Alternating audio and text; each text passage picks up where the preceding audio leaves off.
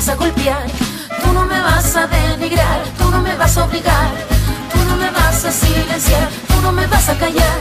No sumisa ni obediente, mujer fuerte, insurgente, independiente y valiente, romper la cadena de lo indiferente, no pasiva ni oprimida, mujer linda que das vida, emancipada en autonomía, antipatriarca y alegría.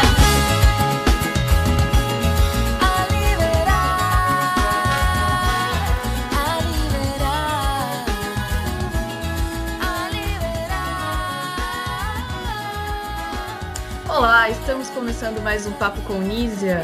Ao longo do programa abordamos como o machismo afeta nossas vidas, com foco nas mulheres e nas violências.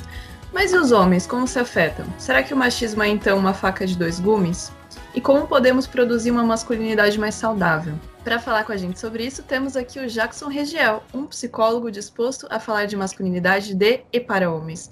Jacson, seja muito bem-vindo, que bom que você está aqui. É uma honra para a gente ter você neste programa. Eu queria então que você se apresentasse, né? Contasse um pouco da tua história e principalmente, então, qual que é a tua relação com esse tema, como que ele te afetou. E se tu quiser já engatar e falar sobre o teu projeto, por favor.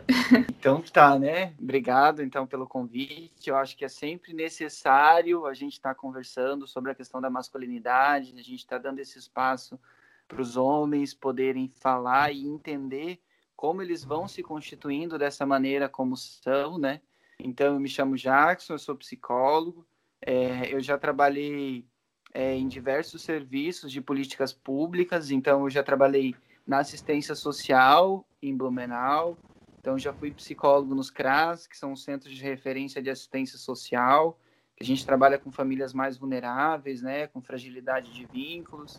Trabalhei em 4 CRAS de Blumenau, então conheci várias realidades e vários lugares onde você percebe o quanto que as relações familiares e as questões da masculinidade perpassam essa constituição mesmo, né? E o quanto que a dificuldade dos homens em poderem expressar quem são e falarem de uma maneira saudável e humana sobre quem são e o que sentem, o quanto isso impacta, né?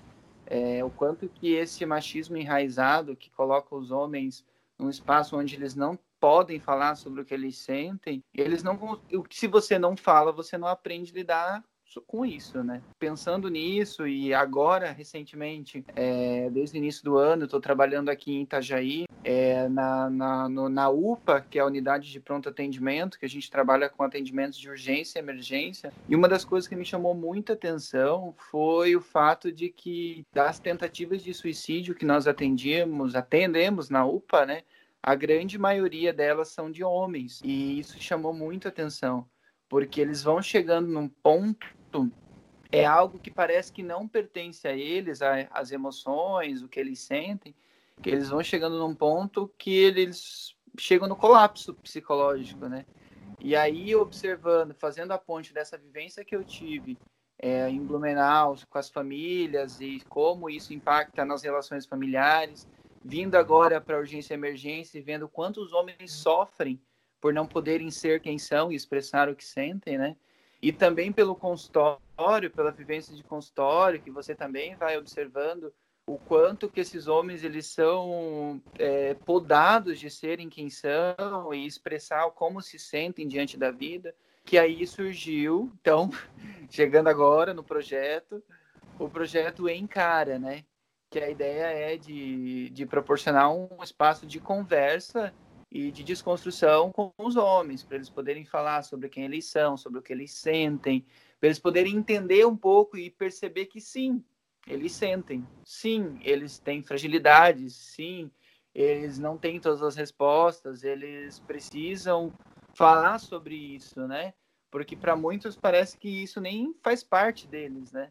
Então, a ideia do projeto Encara é ser esse espaço de conversa sobre o que é ser homem, né? Os nossos sofrimentos, as nossas dificuldades. Entender que, assim, o fato de a gente ter fragilidade não quer dizer que a gente é fraco, não tem nada a ver. Fragilidade, as nossas vulnerabilidades é o que nos torna humanos, né? Então, é um espaço para o homem de verdade, né? Um homem sensível, um homem que sente, um homem que sofre, homem que passa perrengue, enfim, homem como é, né? Enfim, esse é o espaço do Projeto Encara, que eu iniciei agora recentemente. Perfeito. Jacson, vou começar então comentando o seguinte, o nosso programa aqui, Papo com Nísia, né, que é do Instituto Feminista Nísia Floresta, a gente tenta trazer então algumas questões para a gente refletir e falar sobre machismo, muito então falando para as mulheres, né, falando para as mulheres sobre aquelas relações que a gente não percebe, que estão enraizadas e que são violentas conosco. Mas eu creio que um grande desafio para nós, mulheres, militantes, feministas, até para quem, né, no caso, eu também sou psicóloga, então é um desafio para profissionais que trabalham com isso, né, é perceber esses homens enquanto contextualizados, porque quando a gente fala de violência contra a mulher, a gente tem, então, um homem que está numa situação de agressor, enfim, mas a gente corre o risco de transformar esse homem num monstro, né? Num ser de outro mundo. Quando ele está muito contextualizado na sua história de vida, enfim. E aí eu queria começar falando o seguinte: dá para dizer então que existe uma educação machista, né? Que seja, que comece então desde a infância. Tu percebes essa questão como esses comportamentos todos como aprendidos, principalmente desde a criação de meninos? Então, eu acho que é bem complexo esse tema, a gente precisa sempre tomar muito cuidado e a gente sempre tem que pensar o seguinte, né? Quando ano passado eu fiz uma formação em Blumenau para os profissionais da educação, ali sobre os impactos da violência na constituição psíquica, eu fui pesquisar notícias sobre feminicídio e, pasmem, eu pesquisei acho que umas 7, 8 notícias do feminicídio e todas elas tinham a frase relacionada a homem que não aceitava o fim do relacionamento, homem que não aceitava o fim do relacionamento. Quando a gente fala em não aceitar as coisas, a gente está falando de uma habilidade emocional muito grande, que é aprender a tolerar as frustrações, aprender a tolerar que eu não vou ter todas as minhas vontades satisfeitas, aprender a lidar com essa frustração, aceitar que eu vou ser frustrado, aceitar que todas as minhas vontades não vão ser satisfeitas. Mas para isso eu consegui ter essa capacidade emocional de tolerar a frustração, de tolerar o fato de que a outra pessoa tem o direito de decidir sobre ela e sobre o que ela sente, eu tenho que ter uma habilidade emocional. Isso é uma habilidade mais sofisticada, né? Vamos assim dizer. E para você aprender a lidar com isso, você tem que ter espaço para falar. E aí o que acontece? Desde criança, a gente tem emoções mais primitivas. O que seriam essas emoções mais primitivas? A agressividade é uma delas. Todos nós somos agressivos em certa medida. A agressividade está presente em nós, homens, mulheres e, enfim, para além da questão de gênero, né? Humanos. Somos agressivos, a agressividade é um instinto mais primitivo, né? A raiva, a violência, ela faz parte, né? A diferença é, quando nós vamos crescendo, o menino, quando ele começa, ele chora por alguma coisa, qual que é a primeira coisa que ele escuta? Tá chorando parecendo uma menininha, tá chorando parecendo, engole esse choro, onde já se viu, se você chorar, tu vai apanhar mais. Então, a gente já vai fechando as portas para esses meninos poderem expressar o que eles sentem. Aí a gente vai, com isso, já vai se relacionando que ser homem é não entrar em contato com a sua vulnerabilidade. Ok, na medida que a gente não entra em contato com a nossa vulnerabilidade, a gente não aprende a lidar com ela. E se a gente não aprende, a gente não vai aprender desenvolvendo respostas mais sofisticadas para lidar com os conflitos da vida. Aí acaba que a única maneira que eu consigo lidar com um conflito, com uma situação de dificuldade, é partindo para as emoções mais primitivas, que é a agressividade. Então acaba que a violência, ela vem como uma quando eu não tenho possibilidade de elaborar essas emoções que eu estou sentindo, porque eu estou frustrado, eu estou triste com aquele fim, e aí eu não sei o que fazer com isso. Eu aprendi que sempre eu devo conquistar as coisas na violência, porque eu não posso sentir, eu não posso falar sobre o que eu sinto. Então eu não aprendi outras formas de lidar com as coisas. E aí, por não aprendermos a lidar com isso, a gente vai perpetuando modos de funcionar que, assim, Aí a gente... É um tema que vai abrir várias abas. Do homem não cuidar da Sim, sua já tá saúde, abrindo vários aqui na minha cabeça também. do homem não cuidar da sua saúde, porque o homem acha que... ele não se acha merecedor do cuidado, porque cuidado é coisa de mulherzinha. Cuidado é falar de que tem dificuldade, demonstrar fragilidade é coisa de mulherzinha. Só que, e daí? E onde vai parar esse sofrer? Porque ele existe. Ele está presente. Então, esse sofrer, ele vai buscando maneiras. Se você for observar, nos serviços de saúde mental, é muito curioso, porque, assim, existe uma conversa entre o CAPS-2, que trata pacientes com transtorno mental, e o CAPS-AD, que é dependente de álcool e drogas, que eles falam muito que o CAPS-2 é das mulheres, o CAPS-AD é dos homens. Ali em Itajaí, a gente já escutou muito isso, assim. Caramba, E aí a gente né? vamos começar a pensar nisso. O que isso quer dizer, né? Se eu não tenho espaço para expressar o que eu sinto, se eu não posso falar sobre o que eu sinto, mas isso existe dentro de mim, então não tem como negar, é minha essência. Então eu vou ter que buscar espaços e alternativas, estratégias para eu lidar com essas minhas faltas, com essas minhas ausências, com minha angústia, enfim. E aí acaba que a substância psicoativa, álcool e outras drogas, vêm como uma possibilidade de uma válvula de escape.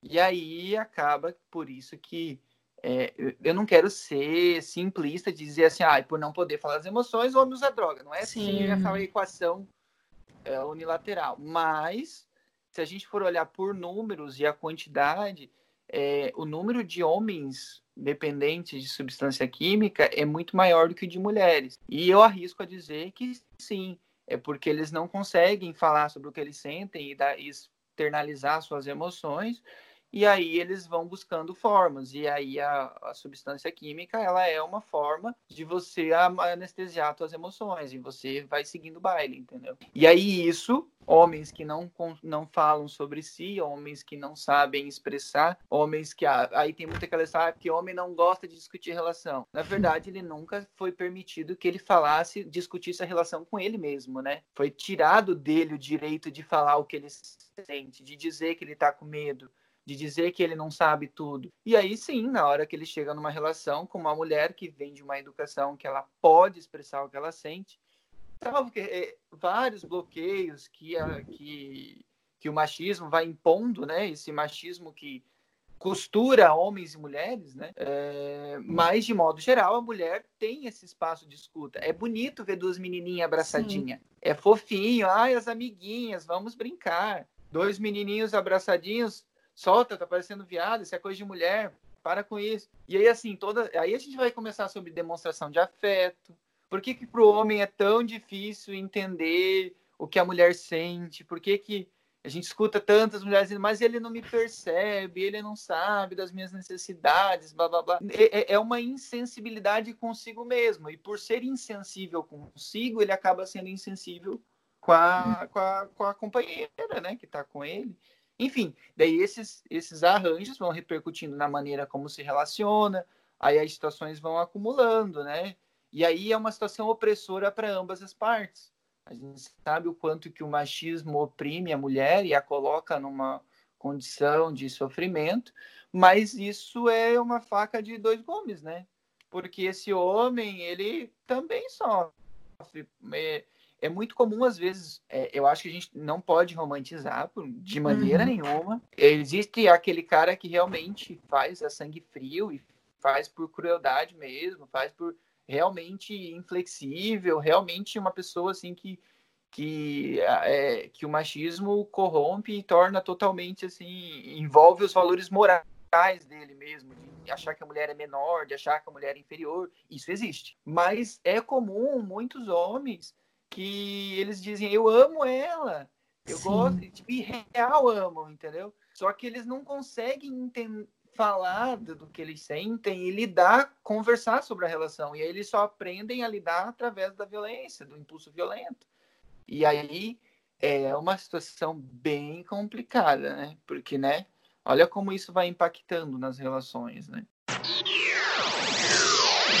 como tu estavas comentando, eu fui pensando em algumas coisas, e aí a questão da violência, né? Como a gente começou a conversar, a questão de como é uma coisa construída, né? E ele vai aprendendo que ele precisa ir sufocando esses sentimentos, ainda a questão da afetividade, de não poder demonstrar carinho, afeto, não poder ser vulnerável. E ao mesmo tempo que essas coisas são reprimidas, outras são estimuladas, né? Como comportamentos agressivos, a violência, muito através de filmes, né, com aqueles estereótipos de herói masculino. Então, como a gente percebe até na cultura, né, esses modelos de masculinidade, porque quando a gente se vê na televisão, principalmente criança, né, quando a gente se vê nos desenhos, personagens que parecem com a gente, tem ali os traços, né, a gente vai se reconhecendo, né, vai se espelhando de uma certa maneira. Então, isso também ajuda a construir não só o que o homem não pode ser, mas o que o homem pode ser, o que ele tem que ser. E aí tá aí a geração coach para falar disso, né? Prometer soluções mágicas para problemas complexos, né? Gente, isso aí é uma coisa que eu até vou fazer um vídeo conversando ali na minha página. Não sei se vocês viram aquele vídeo do coach do grito da masculinidade. Vi. Gente, eu sou obrigada a rir, mas é muito psicólogo e choro. Não, gente, não. Aí o cara, para quem não assistiu, é um vídeo que o cara, ele é um coach, ele tá lá dizendo assim, pois bota pra fora o grito da sua masculinidade, que tá aí guardado. Aí o cara, tipo... Sim. Tá.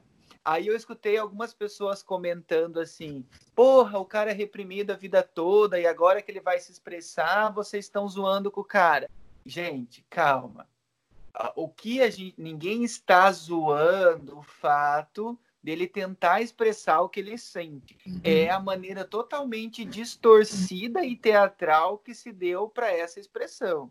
Você vai conseguir expressar o que você sente, não mostrando que você é o incrível Hulk, tipo...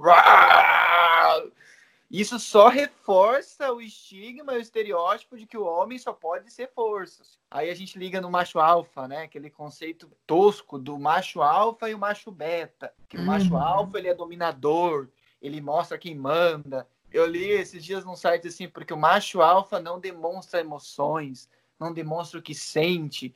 Ele coloca os homens inferiores abaixo dele. E o homem beta é aquele homem que é fraco, que é vulnerável, que não tem opinião formada, ele só as pessoas mandam nele. Tipo assim, uma coisa muito louca, porque assim, todos nós podemos ser fortes e todos nós somos em alguns aspectos fortes, no sentido de potência, a gente tem muita potência, mas existem muitas coisas que nós somos impotência. E aí que vem o X da questão. Quando a gente acha que o grito da masculinidade é só querer mostrar que a gente é uma máquina, que é a super Hulk, a gente ignora que a gente é humano e a gente continua de novo reforçando que o homem não tem dificuldade, que o homem ele supera a dificuldade engolindo ela ao invés de falar sobre ela. Então, assim, é um efeito totalmente contrário. Quem acha que sair gritando por aí, tá aí o Tarzan para mostrar, né? Que isso não é expressividade de emoção. Isso aí é só um teatro para enganar a si mesmo, né? E posso dizer que tenho amigos que acreditam muito nesse discurso de que você pode, você é capaz, você não sei o quê. Na verdade, ok, você pode, você é capaz, você consegue, mas não somente. Você também é frágil em alguns momentos, você também tem vulnerabilidade. E o que as pessoas não entendem é que você vai conseguir se tornar cada vez mais forte quando você conseguir entrar em contato com a tua fragilidade. Porque a única maneira de você se tornar forte realmente é que a tua fragilidade não seja a tua criptonita. Já que a gente está falando de super-heróis, né? O que acontece com o super-homem? O cara é o master dos caras lá, o salvador de todo mundo, mas uma porra de uma pedrinha pega e deixa ele... ele acaba com ele. todos nós homens, a gente pode ter muita força, ser lutador, ser guerreiro, ir atrás do que a gente acredita, mas não tem como ignorar que nós temos as nossas criptonitas, nós temos as nossas fragilidades. Só que o super-homem, ele corre da criptonita a vida toda. A vida dele é fugir, porque se apareceu a criptonita, ele já ele murcha, né? E aí a gente acha que a gente tem que funcionar desse jeito, tem que fugir das nossas fragilidades. E aí a gente tenta alimentar uma ilusão que somos super-homens e que não temos criptonitas. Mas sim, temos. E só que o ser humano, ele aprende a lidar com ele supera e se fortalece, aquela criptonita acaba virando vitamina se você enfrenta ela. Ela que te vai fortalecer. Sim. Porque no consultório é muito lindo, assim, observar esse processo. O quanto que as pessoas fogem de entrar em contato com a sua dor. E aí, eu, enquanto bom psicanalista que sou, eu vou lá e faço entrar em contato. É sofrido, é doloroso, mas é libertador, porque daí aquilo, ela não vai ficar correndo daquilo igual o cachorro correndo atrás do rabo. Aí, quando vier aquele fantasma, ela vai saber lidar com ele, né? Então, é meio isso, assim. Nós somos super-homens, podemos ser bons em muitas coisas, mas a gente não é bom em tudo. E tá tudo certo, entendeu? Aceita que tu é humano, anjo. Tu não é dono da verdade, tu não tá certo sempre. A tua mulher também precisa... Ouve a tua mulher, você pode aprender com ela, você pode aprender com outras pessoas. Tu não vai deixar de ser menos homem por mostrar que você não dá conta de tudo. Enfim, né? É um modelo de masculinidade que precisa ser repensado sempre. Aí, voltando para uma questão que tu comentaste, acho que no começo, de quando tu trabalhava no CRAS, com famílias, né? E as questões de vulnerabilidade econômica. Aí eu fiquei pensando, né? Quando a gente pensa em masculinidades e como isso vai oprimindo e causando sofrimento até para os homens, eu fico pensando se classe também tem a ver com isso. Porque o homem que é pai de família, trabalha pra caramba, ele também tem uma carga a mais de opressão ali em cima dele, né? E essa obrigação ainda de preciso prover para minha família, ainda que a esposa também trabalhe, mas ainda tem essa carga relacionada ao trabalho em cima, né? Que também tá ligado a ser homem de verdade. E aí eu te digo uma coisa, tá? Isso é uma das coisas que a gente escutava muito das mulheres. As mulheres dizendo assim, um homem, E a gente escutava muitas mulheres dizendo assim, não, eu sou do lar e tal. Por opção, porque o homem que tem que sair trabalhar fora, o homem que tem que sair... eu cuido dos meus filhos. E aí que eu falava, tá, mas eu preciso conversar com teu marido sobre isso que está acontecendo com teu filho e tal. Não, mas ele já trabalha fora, ele não deixa faltar nada dentro de casa. Essa fala é clássica, ele não deixa faltar nada dentro de casa. Só afeto, mas daí afeto, ser uma figura presente, ser um pai participativo, isso falta. Mas no entendimento dessas mulheres, quando eles falam não deixa faltar nada dentro de casa, é como que sim. Esse machismo tá tão enraizado que coloca que o lugar do homem é desse de provedor, de que é ele que vai prover as minhas necessidades, e se não prover, ele é um banana, ele é um bosta, ele é algo a ser descartado, entendeu? Então, sim, eu acho que à medida que a gente vai vendo uma ascensão no nível de escolaridade, por exemplo, você percebe que isso vai aos poucos se diluindo um pouco. Sempre o cuidado de dizer que a violência, o machismo, ele não é da pobreza, ele é de todos. Tanto que a gente sempre atendia lá no CRAS, chegava a situação de violência, aí um outro dado que chamou a atenção já. Não tenho estudo sobre isso, nunca fiz especificamente sobre isso, mas que chamava atenção com a prática. Algumas mulheres casadas com policiais, casadas com bombeiros, casados com homens que estão em figuras de autoridade, assim, e que usavam disso enquanto machismo para oprimir, e aí era uma violência muito pior, porque ele falava assim, você não vai denunciar, porque se tu for lá, eu conheço todos eles, e eles vão ficar do meu lado. É complexo, entendeu? Mas, de modo geral, na medida que vai tendo um nível de escolaridade maior, essas pessoas têm uma tendência a conseguir ter um olhar um pouco mais ampliado sobre o fenômeno. Lembrando que isso não é regra de nada, machismo não é coisa de pobre, violência não é coisa de pobre, mas assim, esse recorte social, assim, pela questão da vulnerabilidade, do precário acesso a condições de estudo mesmo, porque você consegue ampliar o teu olhar sobre a vida quando você vai acessando outros espaços, quando você vai dialogando com outras pessoas, quando você vai acessando outros níveis de conhecimento, né? E quando você fica estanque naquela posição, que você vê assim, aquele menino e aquela menina crescem na comunidade, ali dentro da comunidade mesmo, eles estudam, ficam ali, até ali termina malemar a 8ª série, ou 9º ano, que seja, ensino fundamental, ali mesmo eles já arrumam um namorado, uma namorada, e já ficam ali naquele contexto, e aí o modo de constituir das subjetividades está sempre presente nesse modo de ser. E aí não consegue ampliar esse olhar e olhar de uma maneira mais ampla para isso, né? Sim. Que eu fico também pensando, além da questão dos círculos sociais, né, e de acesso à educação e tudo mais, mas o próprio ato de opressão no trabalho, né? Então, um patrão que oprime, um ambiente de trabalho que já é estressor, que já é altamente competitivo, né? A gente percebe muito isso acontecendo com trabalho relacionado à tecnologia, né? Mundo da internet, e pelo menos metade, assim, dos vídeos de coach que viralizam parece que é para essa galera, né? Que é justamente para o trabalhador autônomo ou para o trabalhador super explorado. Então eu fico pensando também como uma cadeia de opressões, né? Porque o homem recebe tantas opressões e não percebe, e ele vai lá e reproduz com o filho, com a esposa, né? E aí, assim, tudo isso está costurado em todos os espaços, né? Tudo isso está muito bem amarrado ali de uma maneira que está muito presente em todos os lugares, assim, nos espaços de poder, nos lugares onde se comporta aquela mulher lá, ela é chefe, ela parece que é homem. Eu escuto isso, né? Nossa, ela manda, o povo respeita ela, até parece que ela é homem. Uma coisa muito curiosa que a minha família é do interior do Paraná, uma região rural, assim, e às vezes quando eu vou para lá, eles têm algumas coisas bem legais, mas também algumas coisas que eu sinto que já avançou aqui em relação ao machismo, em concepções do papel da mulher e tal, do homem. Lá ainda é muito enraizado, assim, sabe?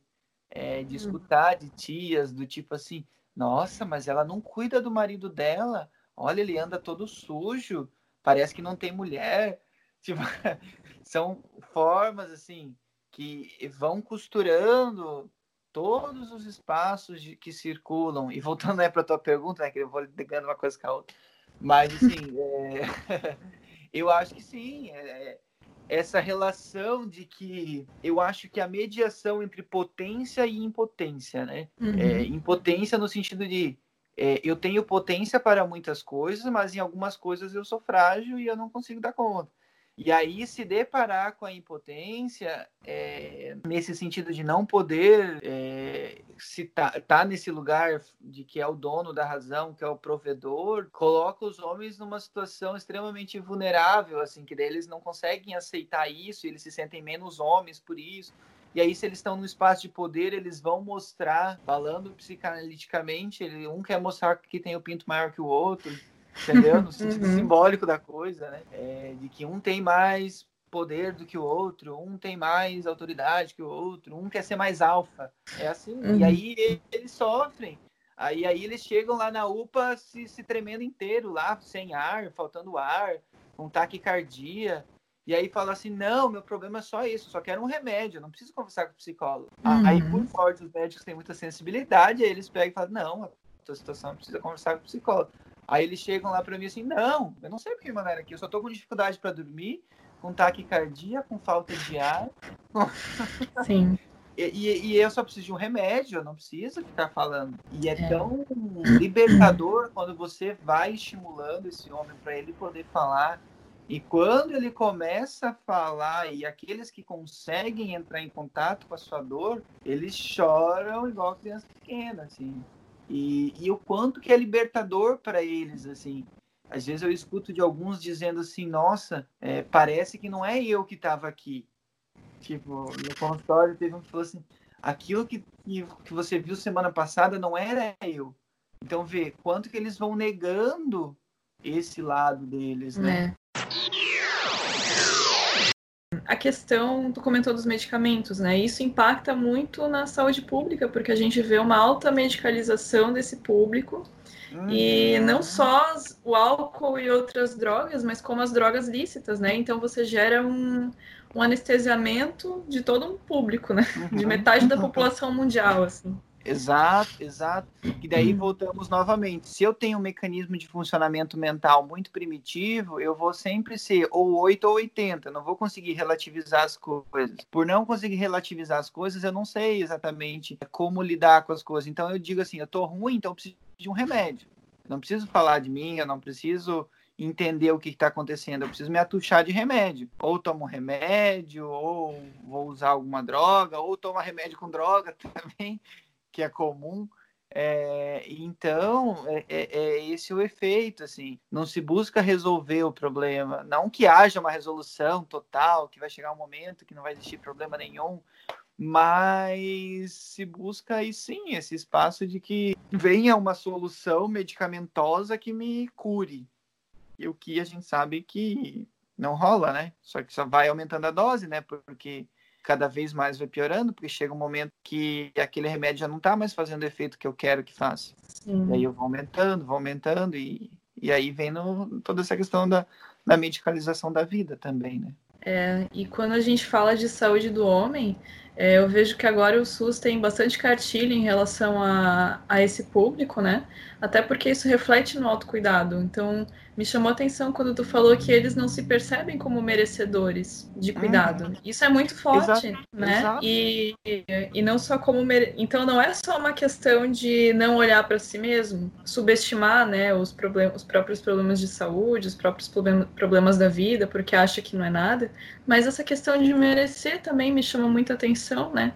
Porque realmente isso deve estar ligado também à questão da afetividade, do quanto de afeto esse homem, desde criança, foi permitido receber e demonstrar, né? Exato.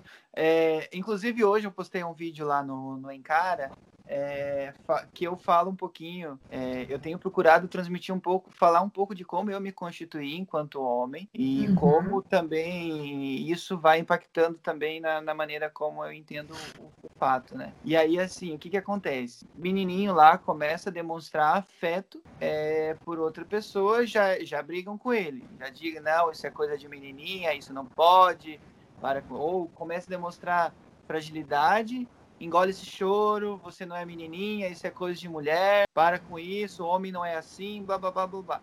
Com isso, ele vai construindo uma ideia de que isso não me pertence, isso não é para mim, isso aí é coisa de mulher, isso aí não é meu. E aí, só que isso ainda está dentro dele, isso não saiu dele.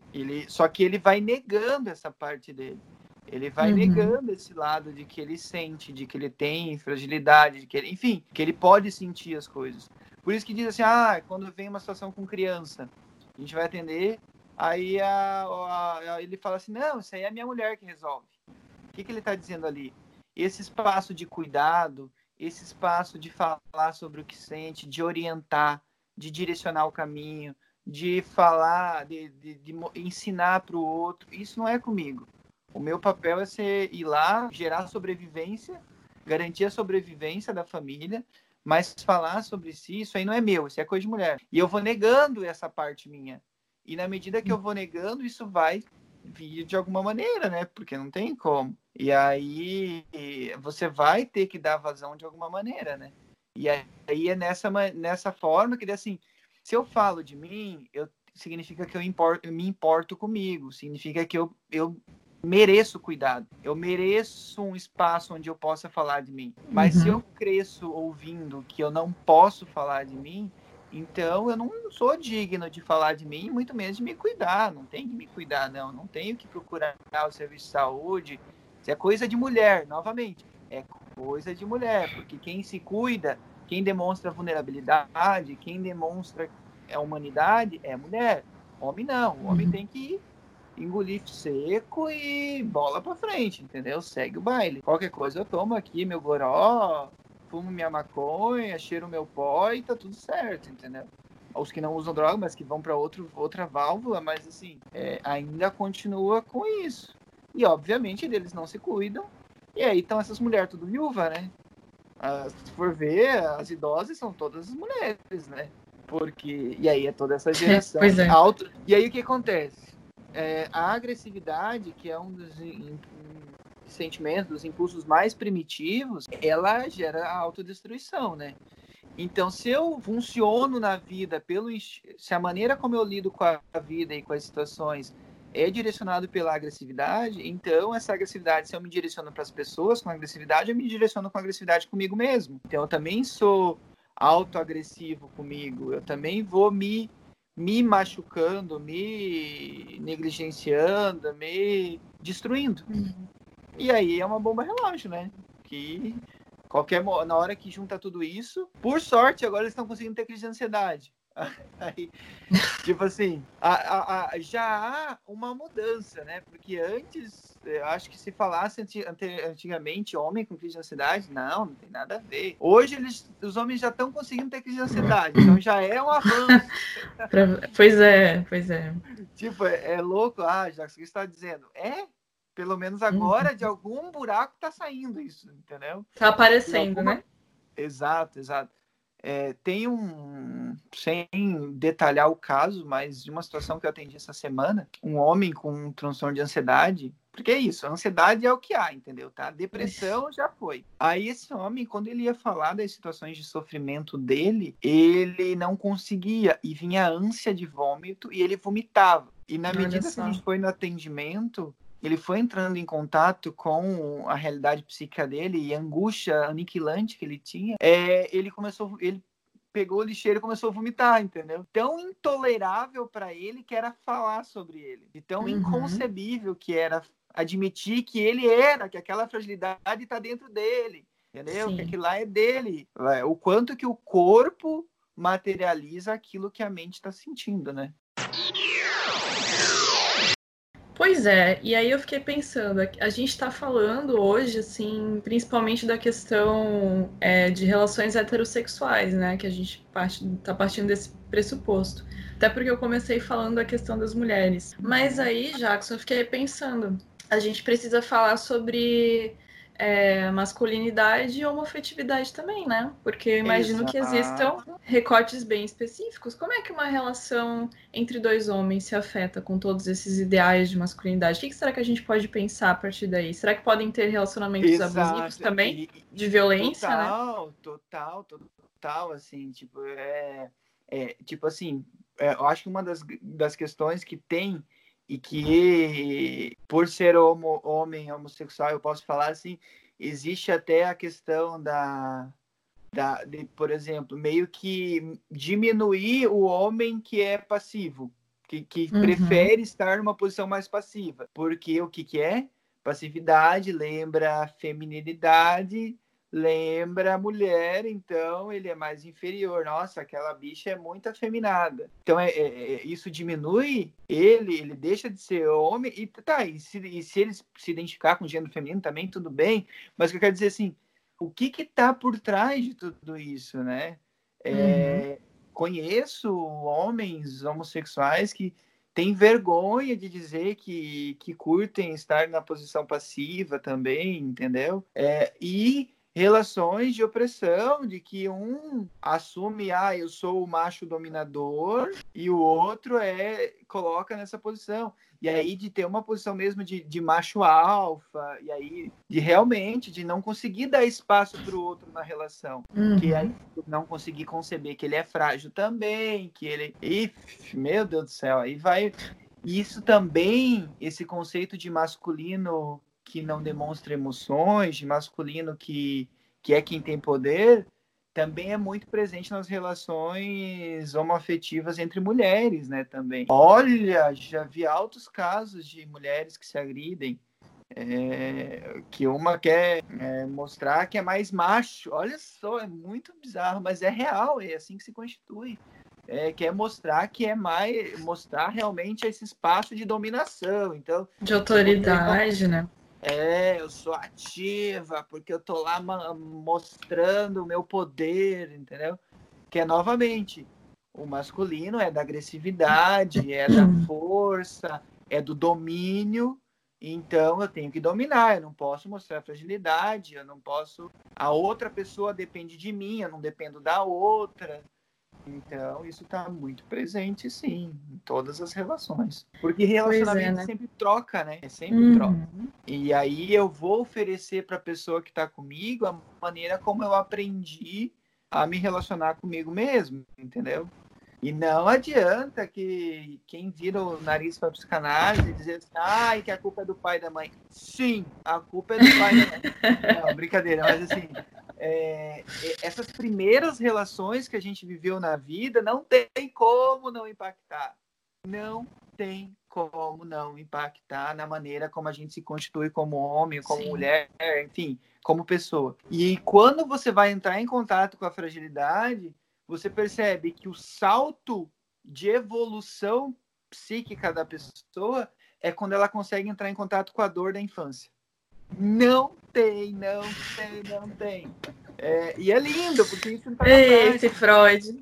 Isso não é ficar, tipo, milhões de anos de análise. Não, isso aí às vezes já aconteceu no início, assim, do processo terapêutico, a pessoa já conseguia entrar em contato com uma dor que aprisionava ela, assim, sabe? Então, não tem como, assim, a maneira como a gente vai se relacionar com a pessoa que a gente ama é dessas primeiras relações. E se hoje a maneira como a gente se relaciona não tá sendo construtivo, está sendo destrutivo, por isso que existe um processo de terapia, um processo de análise que você vai fazer para você poder tornar o teu comportamento mais sofisticado, vamos assim dizer. Não ficar tão primitivo, agindo com respostas agressivas, com respostas destrutivas, né? E isso eu fiquei viajando aqui, mas da questão da raiva e da agressividade, quando tu fala que todos nós temos, e também quando a gente tá falando de masculinidade, de como lidar com essa raiva, não é fingir que ela não existe, né? Não é virar um monge budista.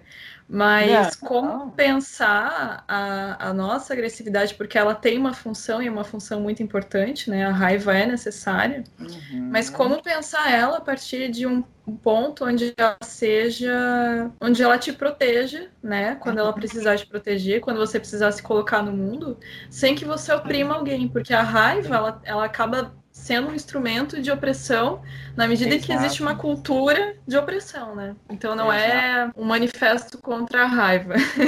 Exato. Aí a gente vem um contraponto também. Ai, porque mulher é boazinha, eu sou muito boazinha, por isso que os homens só me maltratam, porque eu sou muito coitadinha, eu sou muito inocentezinha, porque menina é inocente, né? Menina não tem agressividade. A gente constrói. Isso, assim, é o primeiro passo. Você aprende. Como eu vou aprender a lidar com isso? Primeiro, não negando que você tem isso. O primeiro passo para você aprender a lidar com algo é não negar que ele faz parte de você. Porque quando você se coloca num discurso vitimizador de que eu só sou oprimida, eu só sou vítima, isso é um discurso de coach também, tá? É a mesma coisa, assim, você se coloca numa posição unilateral e você não consegue conceber que, de alguma maneira, você também é corresponsável nessa relação, porque é troca, sempre é troca. Você sempre vai oferecer algo em troca, mesmo que seja a tua ausência, mesmo que seja a tua submissão, mas mesmo a sua submissão é o que você oferece em troca nessa relação. Então, eu acho que nesse passo é uma coisa muito importante para a gente conceber que sempre nas relações nós estamos em troca e sempre há um conjunto de coisas ali. E aí, o que acontece? Você falou sobre, então a agressividade ela é uma força presente? Sim, é uma força presente.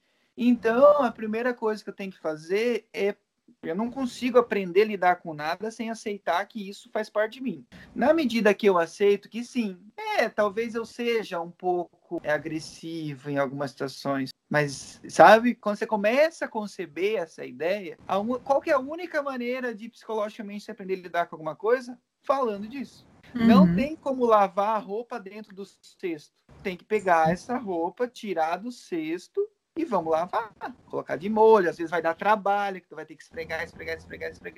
E aí tu fala, mas porra, essa mancha não sai? Sim, às vezes é difícil mesmo falar e conseguir lidar com isso. Mas é assim que funciona, é desse jeito.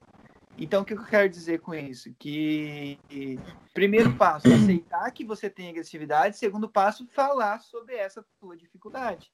Ao falar, você vai colocando para fora e isso deixa de ser um fantasma e se torna um coleguinha teu do teu lado ali. Bom, isso é meu, isso faz parte de mim, o que eu vou fazer com isso? Vou fazer de conta que não tenho? Ficar correndo disso o resto da vida? Aí tem aquelas pessoas, né, que esse mês está morando numa cidade, daqui ano que vem tá em outro, depois tá morando lá em outra. Já viu pessoas assim que nunca estão fixas em lugar nenhum? Parece que nenhum lugar tá bom. A gente é condenado à incompletude, né? A gente sempre vai estar insatisfeito com alguma coisa. Até aí tudo bem. O problema é que assim, se você fica sempre buscando fora a resposta que está dentro de você. Fica sempre buscando, porque eu tenho que mudar de serviço. Aí troca de serviço, o serviço também não é bom. Aí, se a gente vai falar sobre violência também, existe também, quando a gente, nas nossas primeiras relações, só aprendeu a se vincular a outras pessoas através da violência. E aí há um elemento erótico nessa violência, que é aquele rolê assim, mas aí encontra um homem que é carinhoso, que é afetuoso, não deu química. Lembrando, a gente tem que tomar muito cuidado que a gente não está culpabilizando ninguém. Ninguém é culpado. Sim, exatamente. Mas é de também entender que não é só um ponto de vista sobre esse fenômeno. A gente tem que entender, tipo assim, ó. E aí, como você vai conseguir se libertar desse padrão? Falando sobre as primeiras relações que você teve e entendendo o que aconteceu ali, que você se vinculou no modo de relacionamento tóxico. Que você acaba, eu só atraio homem boy lixo. Tá, meu anjo, vamos entender o que tem por trás disso. Que aí tudo isso tá costuradinho no machismo, de como esse machismo foi se constituindo nas suas relações e tudo mais, enfim. Mas o primeiro passo é dizer assim, eu não sou um anjo de candura. E eu não sou só destruição. Assim como o homem não é só destruição, a mulher também não é só um campo de lírios floridos. O que engrandece as relações é acolher os dois lados. O que é potencial e o que é frágil. E tudo isso, então, para dizer, né, que se trata de humanizar essas figuras, de fugir da criação dessas dicotomias. Porque quando a gente fica na coisa do homem que é agressor, da mulher que é uma vítima eterna e um homem que é um agressor eterno, a gente está aniquilando todas as possibilidades de possibilidades terapêuticas, desse homem deixar de ser um agressor e dessa mulher deixar de ser uma vítima, né? Então, isso não é negar o que aconteceu, não é negar que houve uma violência. Exato. Mas é uma outra forma de se posicionar. Não significa que a gente vai dizer, o homem é um coitadinho, tadinho. Não, porra, o que é isso? Você acha que vai passar resolvendo as coisas igual o piapançudo o resto da vida? Igual criança, que resolve tudo na porrada, não gostei, vou pegar minhas roupas e vou embora, vou pegar meus brinquedos e vou embora. É colocar ele em contato com o quanto ele é infantil nessa maneira de funcionar, o quanto ele é primitivo e age igual uma criança de 3 anos, quando ele não aceita que a mulher dele tem vontades próprias. E sim, existem consequências legais e tudo mais. Inclusive, quero aproveitar para falar, como eu estava falando contigo ontem, eu comprei um livro agora que eu li e eu já estou apaixonado por ele antes de ler, que é uma psicanalista, a Malvina Muscat, não sei falar direito o nome dela, mas e aí no livro ela trabalhou anos com questão da violência e comportamento violento, e aí ela trabalhou com homens e mulheres, e ela faz essa reflexão sobre esses dois pontos de vista, né? Sobre a perspectiva do homem, a perspectiva da mulher, e aí ela faz uma crítica também a um modelo da Lei Maria da Penha em torno da questão de medidas unicamente punitivas. Tipo, como a única alternativa para o homem é a cadeia. Ou seja, não vai resolver bosta nenhuma. Ele vai continuar, inclusive, agindo da mesma maneira, vai continuar sendo boy lixo, vai continuar sendo agressivo, não oferecem a possibilidade de reflexão para ele. A gente sabe que tem muitos municípios que tem um trabalho super legal aí em Blumenau, tem o CREAS lá, inclusive a Simone, assistente social. Beijo, Simone. Eu vou mandar para ela. E ela tá trabalhando, acho que junto com o Ricardo, lá no grupo de homens. E aí, conversando com ela, assim, esses trabalhos que são feitos é o que promove mudança de comportamento, é o que E aí você tem que ser tipo tia da creche, às vezes, com esses homens. Meu anjinho, você não pode dar tapinha na amiguinha quando você tá frustrado. Uhum. Quando você tá triste, você tem que buscar formas de expressar que você não tá feliz, que você tá chateado porque a tua mulher não te quer mais. Entendeu? Aí volto a dizer, existem os que têm dificuldade de lidar com a frustração e agem por impulso, e existe sim aqueles que agem com crueldade, que realmente fazem atrocidades e fariam de novo, que aí a gente está envolvendo elementos de personalidade, e de valores morais mesmo. De perversão, né? Que daí de uma perversão mesmo, de colocar. Isso também existe. Por isso que eu falo, nunca é se falar assim, ai, coitadinho dele. Da mesma maneira que é muito perigoso a gente ficar num discurso de que, ai, coitadinha dela. Primeiro, coitado ninguém é. A pessoa é vítima. A mulher, por exemplo, a mulher, ela é vítima daquela situação, mas ela não é uma coitada. A pior coisa que você pode chamar uma pessoa é de coitada. Tira toda a potência dela, né? Tira toda a singularidade dela. Toda a potencialidade, é bem isso, tira toda a possibilidade dela ser quem ela é. Ela se torna nada, coitada. Sim. E coitado, se alguém me chama de coitado, eu fico louco. Porque é isso, ninguém é coitado. O que aconteceu na vida dela, nas relações dela, que ela chegou nesse ponto, né? Então, precisamos falar. Precisamos... A gente tá falando de uma responsabilização total, bem contextualizada, né? Exatamente. Responsabilização, sempre. O cara fez um ato criminoso, ele tem que responder sim, ele tem, com toda certeza. Mas se a gente fica novamente como a única solução é tacar o cara na cadeia, tipo aquelas fala bem Cidade Alerta, assim, taca na cadeia, sim, e ele vai sair de lá, mais cedo ou mais tarde ele sai, vai ter uma outra companheira, vai ser violento com uma outra companheira, vai cometer violência de novo, se não, um feminicídio. Parabéns. Ele vai preso pela segunda vez. É complexo, que assim, a gente não pode querer dar uma explicação simples para uma coisa complexa como é essa, né? Bom, né, a gente está caminhando para o final do programa. Acho que, como o Jacson comentou, não tem como a gente dar respostas simples para coisas tão complexas, e também não é o objetivo. Mas foi um programa introdutório para uma questão que a gente precisa falar com urgência, né? Então, já estou querendo chamar a Simone e o Ricardo aqui para a gente conversar também um pouco mais sobre isso. E falar sobre quanto mais fenômenos, melhor. Porque tu estava comentando... Eu fiquei pensando na justiça restaurativa, né, reparativa, e nessas alternativas que vão para além do punitivismo, mas isso é uma conversa para outro papo com Nise. A gente vai deixar um gostinho só, né? E o Jacson, eu queria saber se tu tens algum recado para os ouvintes.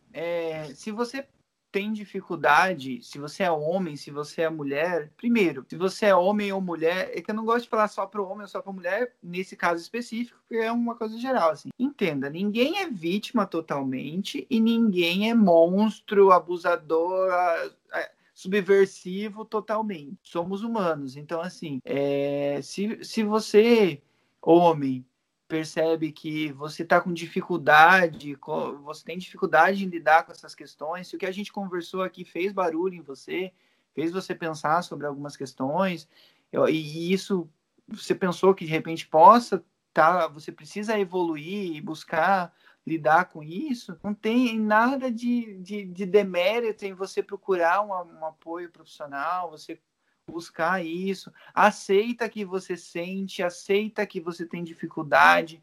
Para as mulheres que estão ouvindo, aceitem que vocês também têm vulnerabilidade, vocês têm dificuldades, aceitem que tem hora que tem um lado tirano dentro de vocês, sim, tem hora que a gente é manhoso, que a gente é birrento, não negar nada, não negar a vulnerabilidade, não negar os nossos sentimentos não tão nobres assim, não negar esse nosso lado mais manhoso, esse nosso lado mais birrento, mais primitivo.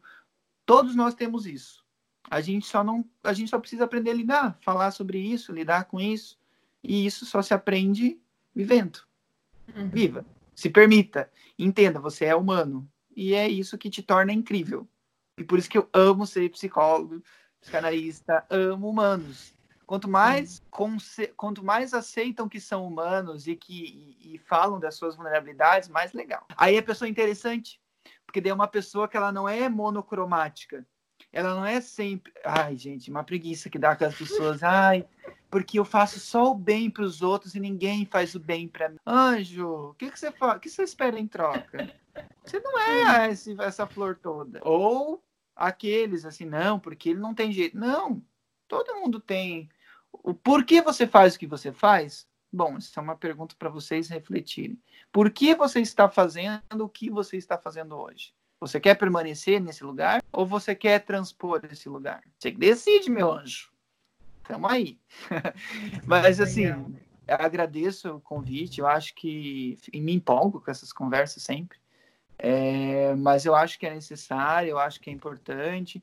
Se alguém quiser conhecer o projeto do Encara, Encara, com H-E-I, Encara Oficial. Depois pode até colocar ali o link e tal. Mas, enfim, Encara Oficial, Masculinidade Descomplicada, onde a gente está sempre conversando, refletindo e pensando sobre essas questões. Show de bola, Jacson. A gente que te agradece, esperamos te receber aqui mais vezes, né? Então é isso, galera. Espero que tenham gostado deste episódio. Se quiserem entrar em contato com o Papo com Nízia, pelo e-mail contato.papoconisia@gmail.com. Siga o Instituto no Instagram, Instituto Fê Nízia Floresta, e no Facebook, Instituto Feminista Nízia Floresta. Lembrando, fiquem em casa, na medida do possível, e até o próximo programa.